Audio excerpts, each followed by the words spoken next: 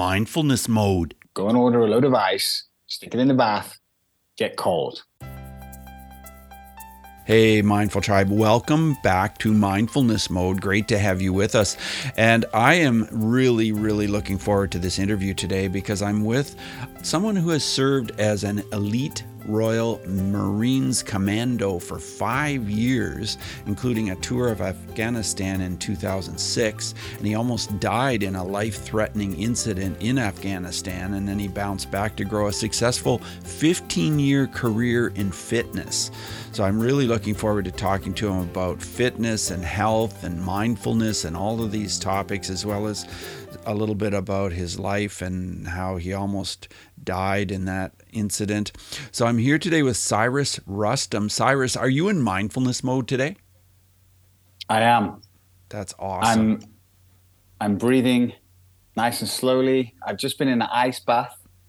So I just spent 3 minutes freezing in an ice bath outside to get me in the mood for this podcast. So I'm really in the moment right now. That is fantastic. So do you follow Wim Hof? I've done some of his breathing methods, yes. Yeah. I've tested out some of his stuff. I've been doing ice baths now for around 2 years. Yeah. And I've actually got a sauna in my garden. And I just feel like, I'm obviously heavily into exercise, right? And I do Brazilian Jiu-Jitsu. Brazilian Jiu-Jitsu is very good for bringing you into the moment. When someone's trying to strangle your neck and stop you from breathing, you're not thinking about what's going on in the outside world. You're not thinking about emails or deadlines or whatever you've got going on that might be causing a little bit of stress. When you're doing Brazilian Jiu-Jitsu, you're very much in the moment. But for feeling wise, ice bath mixed with sauna. You do 3 minutes of ice bath, 15 minutes of sauna, 3 rounds. I haven't found anything yet to be as good for mental clarity and just emptying the mind as that. Apart from magic mushrooms, but I don't have them here to do all the time because they're illegal here in Dubai. But I went to Amsterdam and yes, they are. Yeah, very much so. Okay, we'll be talking about that. Yeah. So what does mindfulness mean to you, Cyrus? Well, to be honest with you, mindfulness is something that I struggle with it just like everyone else, right? I'm a human, have a brain. I have that voice inside my head that can run wild like it does in all of us. And, I try and use physical techniques, as I've just told you about, to try and bring me back into this moment.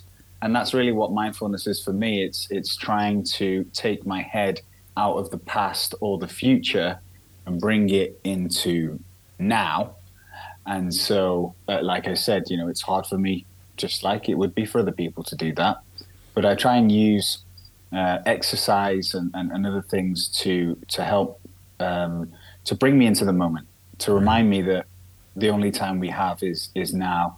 And how my day works is I wake up early morning and I spend some time early morning working on creative things because I find that my mind works differently early morning, right? Okay. So I wake up around 4:30, 5 a.m. and I do some creative work, whether it's content or really thinking about stuff, deep thought and deep work. Around 8:30 to 10 a.m., I will do a workout, and that's at my place of business. Mm-hmm. It's an exercise studio, so it's very easy for me to pick up some equipment and do a workout. And it'll typically be a resistance-based workout, and that gets me in a good mood, brings me back into the moment. My brain's worked hard for 2-3 hours in the morning, so that is kind of like my reward. So that resistance-based workout, is that on a machine, or do you lift weights? Or tell me more about that. Lift weights. You lift weights, okay. Or just lifting weights, That's like a good 45 minutes to an hour. Actually, it rarely goes to an hour. I'll say like 35 to 45 minutes of pure lifting weights. Yeah. Okay. Right. And I'll work after that for a few more hours. Mm-hmm. And then at some point in the afternoon, this has been something that I've really been noticing, that I start getting brain fog. I don't know if my mind or my brain gets tired or if it's just in my head and I'm telling myself I'm tired. I don't know, but I just get like frustrated at some point. So then I use exercise again, and I'll do typically a cardio-based workout where it could just be going for a walk actually and doing some steps, or it could be some burpees, or it might be I'll get a piece of cardio equipment. Today I mixed up various exercises and just went through them, and the cardio really hits you where your lungs are going, you're breathing, you're sweating. That kind of clears my head again. And how long do you do the cardio for? Not long. Like today was 25 minutes. Okay, yeah. And do you run as well? Is that part of what you do? Yeah, absolutely. I run sometimes. Yeah, not every day. I'll mix up. Sometimes I'll just do burpees. Sometimes I'll run. Sometimes I'll walk. Sometimes I'll pick up some cardio equipment and just do some intervals or hill sprints, various different things in the afternoon. So have you always loved keeping in shape this way? Since I was 12 years old. There was a very particular day of my life where I got into exercise. Just to give you a brief, so you understood why my life changed and why I started taking exercise very seriously.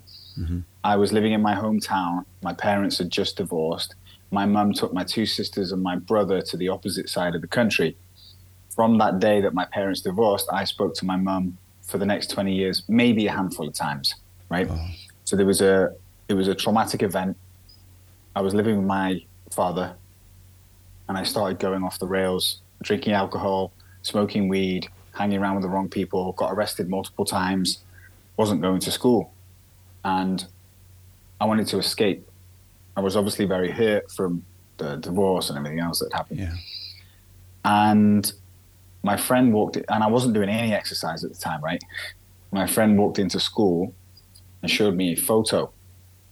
And I immediately, when I looked at that photo, somehow knew that that was my path that had just been shown. Mm-hmm. And it was a photo of my friend's older brother. And he just so happened to be a Royal Marines commando. Ah. And so this 12-year-old in this situation saw that and was like, that's how I can escape. So the very next day, I woke up at 5 a.m. First time I'd ever saw 5 a.m. in my life, from what I could remember, and went for a run. And I was running through my hometown. It was pitch black dark. There was no one around, obviously. I remember the street lights were like orange. All the houses were blacked out because everyone was sleeping. It was freezing cold. I was in my shorts running. And I was tired, right? I was tired because I hadn't slept as much as I normally would. I wasn't going to school, so I wasn't waking up early. I was like sleeping, and so whatever time I wanted. I was very lazy, undisciplined, very unfit. Yet I was running, and I knew in my mind at some point over the course of the run, I realized, even at that young age, like, oh, I'm about 13 here. Oh, I can go back to my house anytime I want. I can stop running right now if I want to and walk home and go back to bed. But I knew that doing that and getting in my warm bed was accepting my current reality. And I hated my current reality. Right. So I figured out at a young age, like, I need to do this work and push through this physical pain that I'm going through in order to achieve this path that the universe had shown me. Like, hey, you can do this. You can escape this if you want. So that stuck with me. And I've always done fitness. There haven't been times where I've been focusing on fitness. There have definitely been times where I've been drinking too much alcohol and going down the wrong path in a sense. But I always trained. And now I'm almost 38 years old. I don't drink alcohol anymore. And there's other things that have happened on my journey that have helped me realize over and over again that fitness is a massive part of my life, right? And without it, I could not have gone through the things that I'd gone through. Not just in a physical sense, but in a mental sense as well. And didn't you start a gym during COVID? I did, yeah. Yeah. So tell me about that, because most people, I think, would think, well, maybe that was a really tough time to start it, but it really worked for you. How did that work out? Well, we didn't know COVID was going to happen. If we knew, we probably wouldn't have done it. Okay. We were already so far into the investment. So we'd invested quite a lot of money, and I'd borrowed money from my dad to do this. I used my life savings and my dad's money. I put it in. My business partner is very successful, and so the investment for him was nothing, but for me it was a lot. Mm-hmm. I remember standing outside the doors of the gym, and my business partner was telling me, we're going to have to go into this thing called a lockdown, where we all go and have to stay in our houses. And I was telling him, man, you're crazy. What are you talking about? You know what happened from there, right? I do. So I was transferring money from my bank account into the business account, telling myself, I ain't never going to see this money again. Mm. Like, this is gone. I made a promise to my business partner and friend that I would put up half the cash. So I'm putting up half the cash, knowing that, or thinking that I'm never going to see this again. Right. We opened the doors 1 week after the lockdown here in Dubai. Nobody wanted to be around people. Everyone was still scared. Yeah. We had a exercise studio. Nobody wanted to come. At some point, we had 8 people that were allowed in the studio due to the distancing rules that were set. Right. We were supposed to have 34 people in the studio. Yeah. We had 8. So we struggled for the first year. Okay. But about 6 months in, we realized that we were onto something, because people kept telling us, like, wow, this is really helping me get through this. And our tagline at the time was find your inner hero. Mm-hmm. But because people kept telling me, Cyrus, this is my therapy, this is really helping me right now get through all this craziness, we changed the tagline to boxing is therapy. And that was the beginning of 2021. We opened in September 2020. And 3 years on, we've expanded. We have 5 different concepts in the one location. We've taken 2 more shops on rent. We have a cafe, a cycling studio, outdoor strength and conditioning areas. We have a 600 membership base, and the gym's thriving. Due to many factors, but a few, I think we had a part to play in as well. That's fantastic. And I'm assuming you do Brazilian Jiu-Jitsu there at your gym as well, do you? We don't know. No, we don't do that at the gym. You go elsewhere for that? Yeah, our gym, our studio Boxica is based... boxing is one of our concepts, and it's based around giving people that don't want to contact, they don't want to get punched, they don't want to get bloody, they don't want to get black eye, but they like the idea of punching something and relieving stress. So we don't do any contact at Boxica, and Brazilian Jiu-Jitsu is very much contact, you know. Right, sure. Yeah. Right. So that explains your website, boxica.ae, Boxica, boxica.ae. And what do we find when we go to your website there? Yeah, you'll see all of our concepts. You'll be able to sign up for a class. And we're obviously very limited.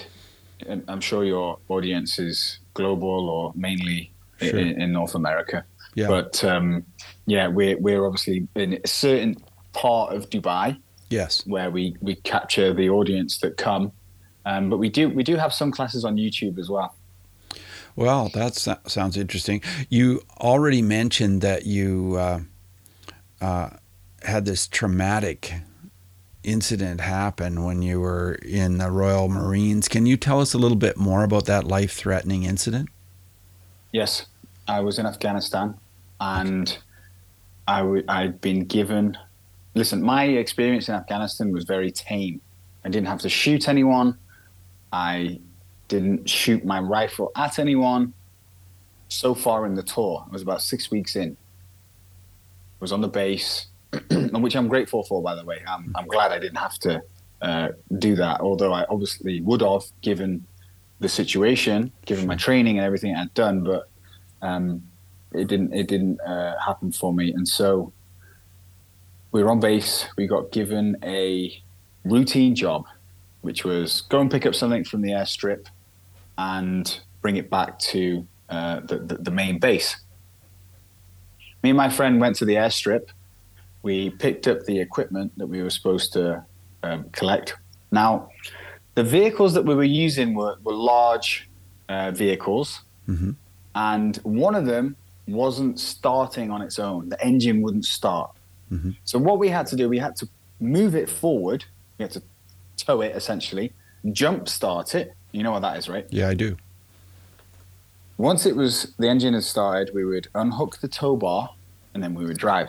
Well, so I was in the front vehicle. I got out of the front vehicle. Once we jump started the rear vehicle, I walked in between the vehicles and unhooked the tow bar. Yeah. Then the rear vehicle came forward and was trying to move forward. I was in between them. You were pinned. The guy in the rear vehicle, I was getting hit multiple times. The guy in the rear vehicle come out, looked in between, saw me getting hit, went back into the rear vehicle, reversed back. Now this whole thing took, 20 seconds. The armor on the vehicle started where my head was. Now, I didn't know it at the time, but I broke my jaw in 3 places, completely crushed the whole right side of my face, and my skull was broken in many places all over. My head had been crushed. Initially, I just, thought it was nothing. For the first few seconds, okay, I'm fine. And then realized, I'm not fine. Went down on the floor. Everyone was gathered around me. My friends were holding me. I had blood dripping out of my eyes, ears, nose, mouth. I couldn't speak because my jaw was all messed up. And I realized that something very serious had happened. And from what everyone was saying around me and from the feeling that I had in my body, I was going to die. And I was dying. I would have, if they'd have just left me there, maybe an hour, 2 hours tops, I'm a goner. So the ambulance come, take me to the hospital on base, do the scans. Say, right, we haven't got the doctors or the facilities here to operate on you. We're going to send you to Kandahar, which was the American base. At some point, they realized that actually Oman, they had a hospital there that had the better facilities and better doctors for me. So they actually flew me to Oman. And I went into a coma and I wouldn't come out of when they tried to wake me up, I was out. So they thought, it's not looking good for him. They had me in intensive care, strapped up to everything. We need to tell his father because that was my next of kin. So I'm in a coma at this point. The priest and the Royal Marines officer go to my dad's house. He's at work, so they go to his work. They speak to the security guard in the compound where my dad works. And they say, we need to speak to Eddie Rustom. Yeah, cool. He's in that building over there. My dad's worked there 40 years in the machine shop there in a factory. The guy on the reception calls my dad and says, you need to come outside. There's 2 men here to see you. Dad's like, all the years I've worked here, this has never happened. He said, just come out the front, please, and speak to these guys. Dad comes out. Officer and priest are walking across the car park. It's a large car park. My dad immediately spots the uniform and drops to his knees, thinking, my son's dead. And I would tell this story to people before having a son, and I would have no emotion, to be honest with you. I knew it was probably tough for him. But since having a son, the thought of going through that breaks me. Do you know what I mean? I totally do. So they told him, we need to fly you out to Afghanistan. He's pretty much, it's not looking good for him. 2 or 3 days after that, I woke up out of this coma, and they told my dad, we are not going to fly you to Afghanistan now because he's awake. So we'll bring him back to you when he's ready. Now, I think that the military should have flown my dad out to see me, obviously, because if it was me, I would have paid for my own flight and gone out there and seen my son, but it didn't happen like that, and I'm glad it didn't. I needed to spend this time alone in hospital here to get some hard lessons that I was about to learn. Long story short, my hospital experience was 2 weeks in intensive care, multiple head operations. I was obviously on my own out there. My head had been hit, so I couldn't see properly, couldn't hear properly. I had a tube in my mouth that I tried very hard to yank out, but the nurses tied my arms down, so I couldn't. Yeah. When they did untie my arms, after a week, they were stuck down. I couldn't move my arms because they'd been tied down for so long. Mm-hmm. After the second operation, I stabilized. They took me to another hospital to heal. Now, in this second hospital where they took me, I was feeling quite sorry for myself. My head was 3 times the size it is now. It was completely black and completely deformed. My jaw was wired shut. I had spinal fluid dripping out of my nose when I tilted my head forward and into the back of my throat when I tipped my head back. Couldn't see properly still, couldn't hear properly. Everything was doubled in my vision. Not completely doubled, but it was still doubled. It was just bringing the focus back. All the nerves were damaged in the side of my head. The doctor told me, if this spinal fluid doesn't stop dripping out your nose in a couple of days, we're going to stick this long needle into your spine to find out what's going on. I thought, oh, this gets better. I was in a room with one other guy. And this guy was disabled. And there was 20 beds in the room, but there was only one other guy in there. Mm-hmm. He was clearly disabled, had no function of his body. He was trying to bite himself constantly. He was making noises. He was clearly agitated.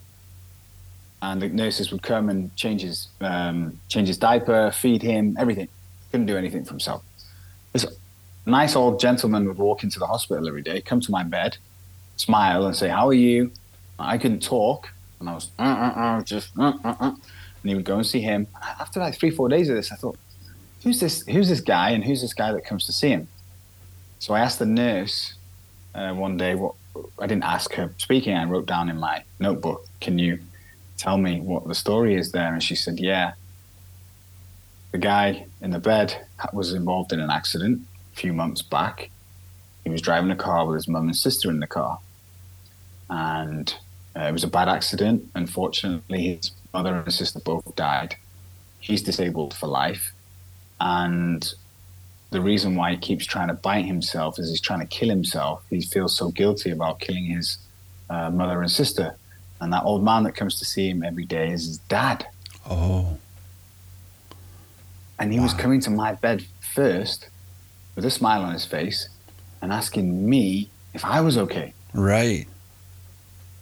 And I didn't understand that. My mind could not comprehend this human. And also, I felt shame in myself because I thought, here I am feeling sorry for myself. Mm-hmm. What? And I felt really bad. Immediately was like, whoa. So that hit me hard, obviously. Yeah. I stopped feeling sorry for myself. I lifted myself up and I said, I'm going to get through this. And the incident was running through my head multiple times. I mean, like hundreds of times a day, this thing's running through my mind. I'm going through it step by step. And since learning about this other gentleman in the bed and the father, I had this moment where I could take myself almost out of my situation and look at it from above and see that I was going to be okay and that I needed to stop playing victim. So instead of being in the moment, in the emotions, in this victim mentality, I took myself out of it and I went through the incident bit by bit again. And what I realized is that when I was lying on the floor, annoyed and frustrated and angry and screaming at the top of my voice, I wasn't screaming in pain. I was screaming because I was 21 years old. I was about to die. And when you're about to die, you have complete and utter mental clarity, full clarity on the moment. No ego. No, I don't care what this person thinks or that person thinks. I'm going to die. And I realized that I hadn't lived my life to the fullest. Mm-hmm. All I'd done was gone to school, got in the military. And I was sitting on this desert floor, about to die. And I was, to be honest, pissed off and angry and screaming. And I was squeezing the hands of my friends that had gathered around me, and they had to let go because I was squeezing that tight. I was that annoyed. So in the moment when I was in the hospital bed and I heard about this gentleman, I realized, like, oh, okay, that was a close one. However, that moment just before dying is going to happen again. One day in the future, I'm going to die. And I don't want to feel like I just felt on the desert floor. Right. So I need to now live my life in a way where I don't feel regret. And that lesson and those gentlemen that I met in the hospital has stayed with me ever since. And wow. What a powerful story. Wow. That's just incredible. Wow. Yeah. Wow, Cyrus, thanks for sharing that. You are an incredible storyteller. I want to ask you about the magic mushrooms you mentioned, and I know you said you no longer consume alcohol, so I'm interested in why you decided not to do that and what your experience is like with magic mushrooms. Absolutely. I stopped drinking alcohol because it was not serving me anymore. I took it at a young age through the military and through traveling the world when I was young. And I was using it for fun and for confidence. When I got older, I found that alcohol was not making me more confident. It was making me the opposite of confident. Right. It was putting me into my shell. Yes. And I was like, I'm better sober. Like, why am I doing it? And it was just kind of habit at that point. Yeah. And when I met my wife, she made me realize that I needed to up my game in life for a few different reasons. Not by telling me, just by being. And I decided that I would reduce alcohol drastically. And then years later, I decided to cut alcohol. And I can tell you 100%, when I made the decision and committed to quitting alcohol, even though at the time I wasn't drinking it too often, a lot of things changed in my life. What changed? Full clarity of where I was going in my life. Right. Full clarity. I was more productive, way more productive. I would make decisions easier and faster. I got into the best physical shape I've ever been in my whole life. I slept better, right? And I wasn't doing it that often, maybe once a month. But something happened when I made the decision and fully committed not to drink alcohol. I started earning more money. Like, some things just started happening. Right. And it didn't just happen overnight. It's not like I just woke up and went, I'm not drinking, and all this stuff come to me. But over the last year and a half, things have been clicking in my life differently, way differently.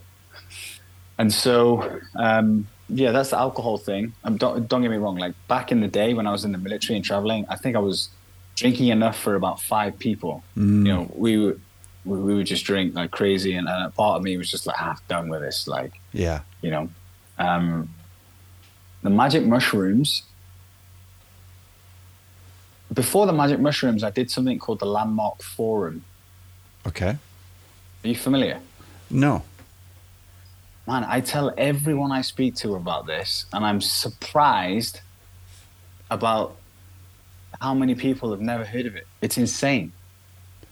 It's a 3-day seminar. It started in the US, and 2.5 million people have done it worldwide. Oh. And mainly Americans, because it started there. It was born there. Now it's global. And this is an interesting story. So because of my parents' divorce, I had a belief that relationships don't work. Right. This was a deep-rooted belief. It was like a part of me. I would tell everyone I'm never going to get married. I would live my life like, single. And I met my wife, fell in love, but I still had these problems. I would wake up every morning and I would dream and visualize divorcing her. It was a big problem. I couldn't get it out of my mind. Yeah. And I was reading a lot of business books at the time. I was reading a book, and the guy that authored the book, and he's a billionaire, by the way, he's worth about $7 billion. He said, I will always look at my life as before the forum and after the forum. And one of the reasons why my business is so successful is because of the forum. So I was like, what is this forum? Went online, saw that they were having a forum in Dubai a week later. And I was like, wow, this forum thing that this guy's talking about is here. So I immediately paid for the ticket and carried on reading my book. The forum was nothing to do with business. It was no business talk at all. It was all about going into yourself, figuring out why you are the way you are, talking about the voice inside your head. After the first day, I almost didn't go back the second day. Mm-hmm. Went back the second day, got a bit more interesting things happening. Went back the third day, they said, later on this evening, you're going to get the biggest realization you've ever had in your life. And got a bit closer to the time, I wasn't feeling anything. Got a bit more closer to the time, things were getting a bit heated. They were talking louder, and some people were crying at this point. I was like, this isn't going to work on me. Yeah. They told us to call our parents the day before. That if you don't have a relationship with your parents, it's very important because they brought you into this world. You can't live your life fully if you haven't got a relationship with your parents. If you don't speak to your parent, go and speak to them. They told you how to do it, what to say. Yeah. I wasn't speaking to my mum. I spoke to her 20 odd years. I mean, you're joking, aren't you? Call my mum. I told my wife, they're telling me to call my mum. My wife's like, you should call her. I'm like, nope, no way. Anyway, on the second that they said you're going to have a realization, a bullet hit me. And all of the stuff that I was carrying dropped. And I realized, I can't explain it, to be honest. I've got my hairs are standing up on my arm talking about it because I'm remembering. Mm. It's like you're flying for weeks after it. All the baggage, all the mental baggage you're carrying from all the traumas and things that have happened in your life, you realize that you don't have to carry them anymore.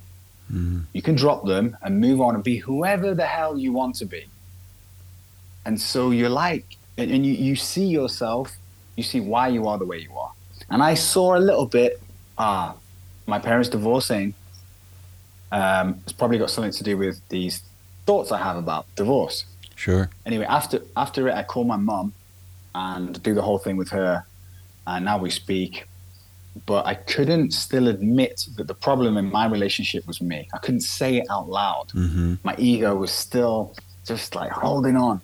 So I went to therapy because I kind of knew at that point, like, oh, maybe it is me. Did like a load of sessions with this therapist. He was very patient with me. And on the last day of the therapy, it wasn't supposed to be the last day, I had more sessions. He was trying to get the answer out of me. And I hadn't said it yet. And he said, Cyrus, do you get it yet? And I went, the problem's me? He went, yes, problem's you. And from that moment, I never thought about divorcing my wife ever again. The thought never even entered my mind. Well, that's incredible. The problem was me, right? And I didn't see it because I'd lived through it. And to go back to your question about the magic mushrooms, I felt like I cleared all that, but I started hearing a lot about magic mushrooms and decided that I wanted to go on a retreat.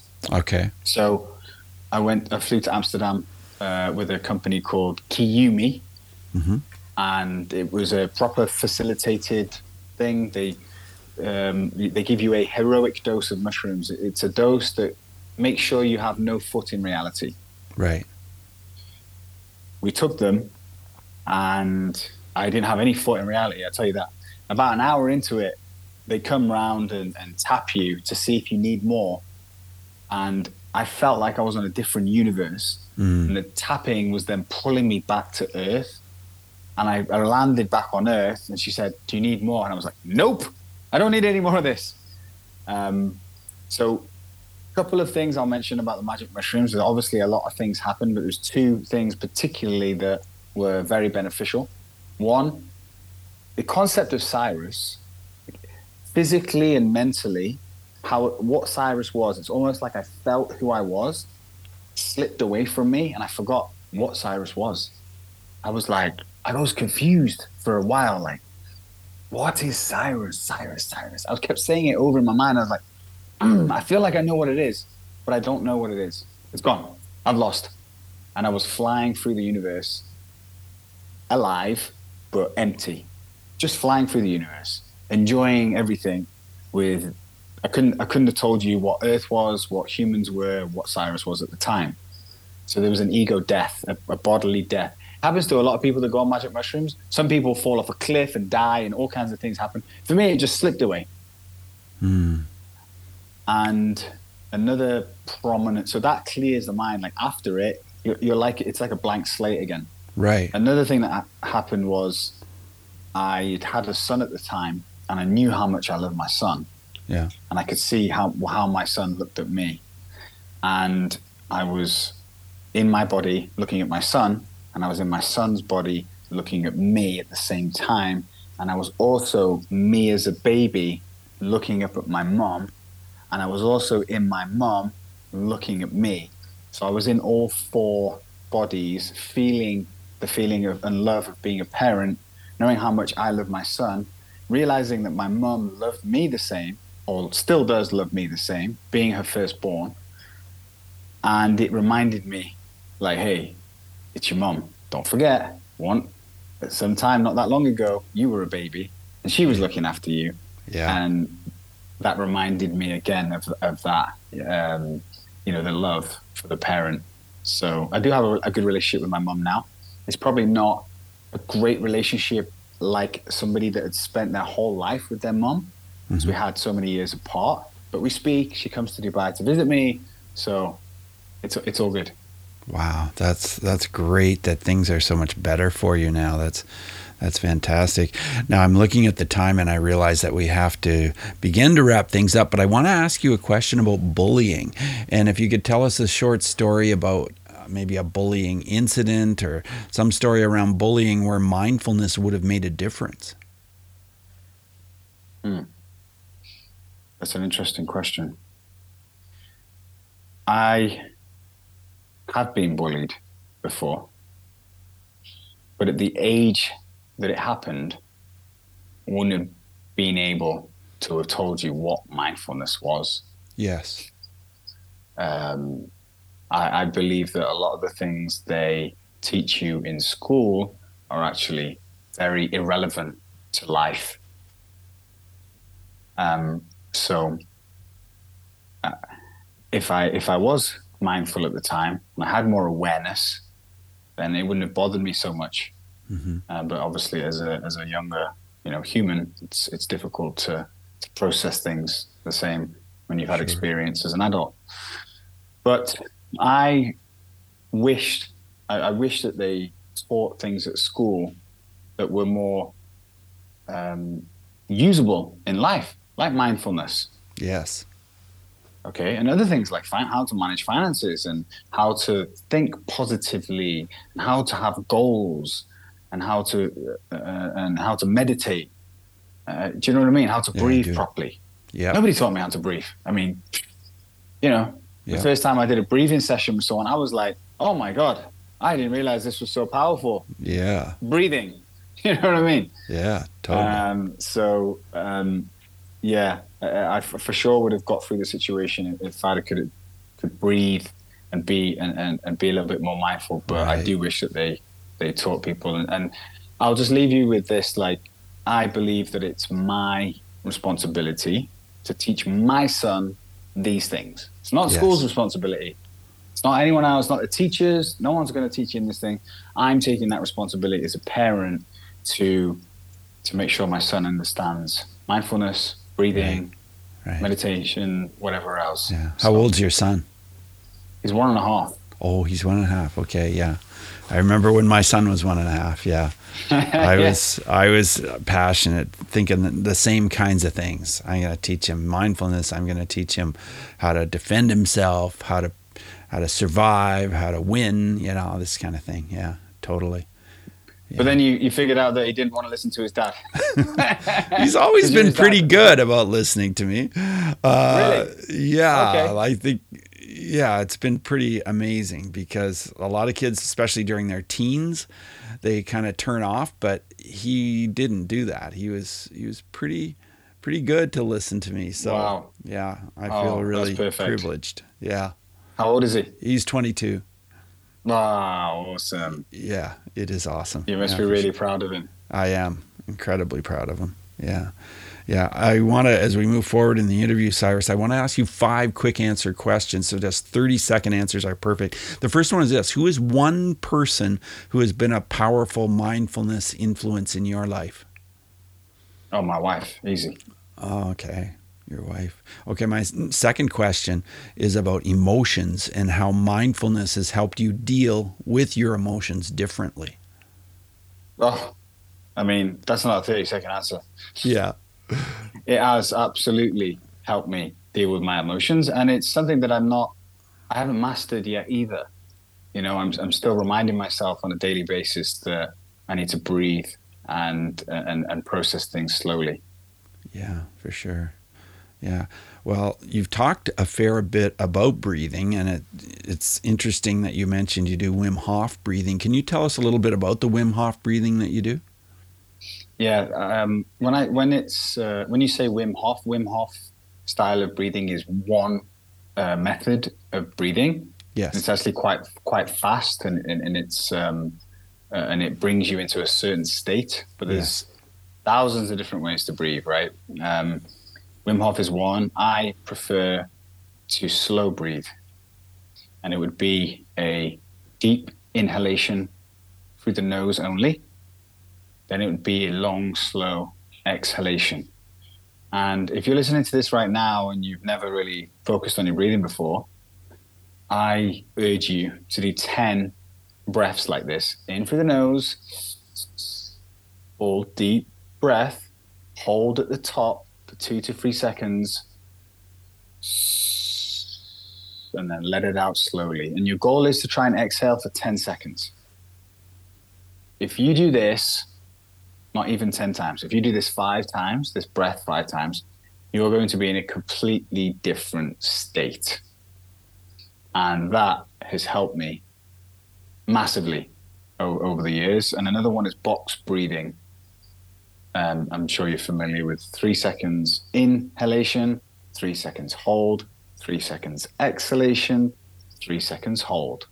Again, do that. I think that one you need a bit longer to kind of feel the effects, but your mind will slow down, you'll feel good, and you'll be able to think more clearly on the situation, rather than just be wrapped up in the emotions of it. Yeah, thanks for sharing this, Cyrus.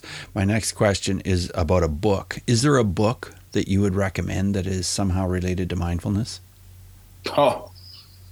So with books, I'll say something really quickly. I've read over 500 books, and I do believe in the power of them. But I also believe that books will come to you at the right time. So many books that have changed my life, but they've changed my life in that moment, and then another book comes along when I need another book later in life. Very recently, I've been struggling with mindfulness because I've been trying to get so much work done. Mm-hmm. And at some point, your brain just shuts off and you're spinning your wheels and you're not really going anywhere. And one of my coaches told me, you should read this book and spend some time in the day not doing anything, as well as read the book. So you read the book at one point, but then you spend another time not reading, not listening, not on your phone, not doing anything, just doing nothing. And the book was called The Daily Stoic. Oh, yes, I've heard of it. Yeah. Great one. The author, Ryan Holiday, I believe it is. Yeah. He's a very famous author, right? Yes, he is. He basically takes quotes and philosophies from the past, Marcus Aurelius, Cicero, all these kind of people, puts it into a book.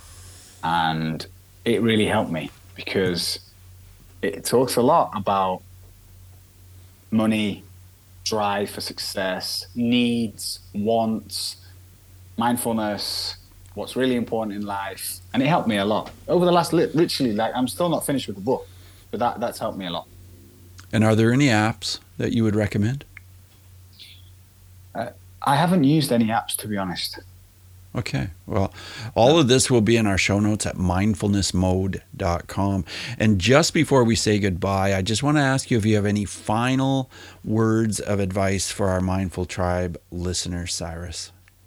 Apart from the breathing and exercise, obviously, if you haven't tried an ice bath, yet, I recommend you go somewhere or go and order a load of ice, stick it in the bath, get cold. That has an amazing way of bringing you into the moment like nothing else. Totally agree. Yeah, totally agree. I just love it myself. And I do a lot of the things that you've talked about today, Cyrus, in my own life. And I just want to thank you so much for being on Mindfulness Mode today. No, I thank you for having me. Really do. I appreciate it. You're most welcome. Bye now. Thank you. Hey, Mindful Tribe, thanks for listening today to the Mindfulness Mode podcast. Hey, would you do me a favor? Would you go over to Apple and would you leave a comment? Would you subscribe, leave a comment, and just leave a review for the podcast? That would help me so much. All of those reviews really help to boost how many people hear the podcast and how many people benefit from the podcast. So if you would do that, I would be so grateful. And with that, take what we've learned today to reach new heights of calm, focus, and happiness. Stay in the mode.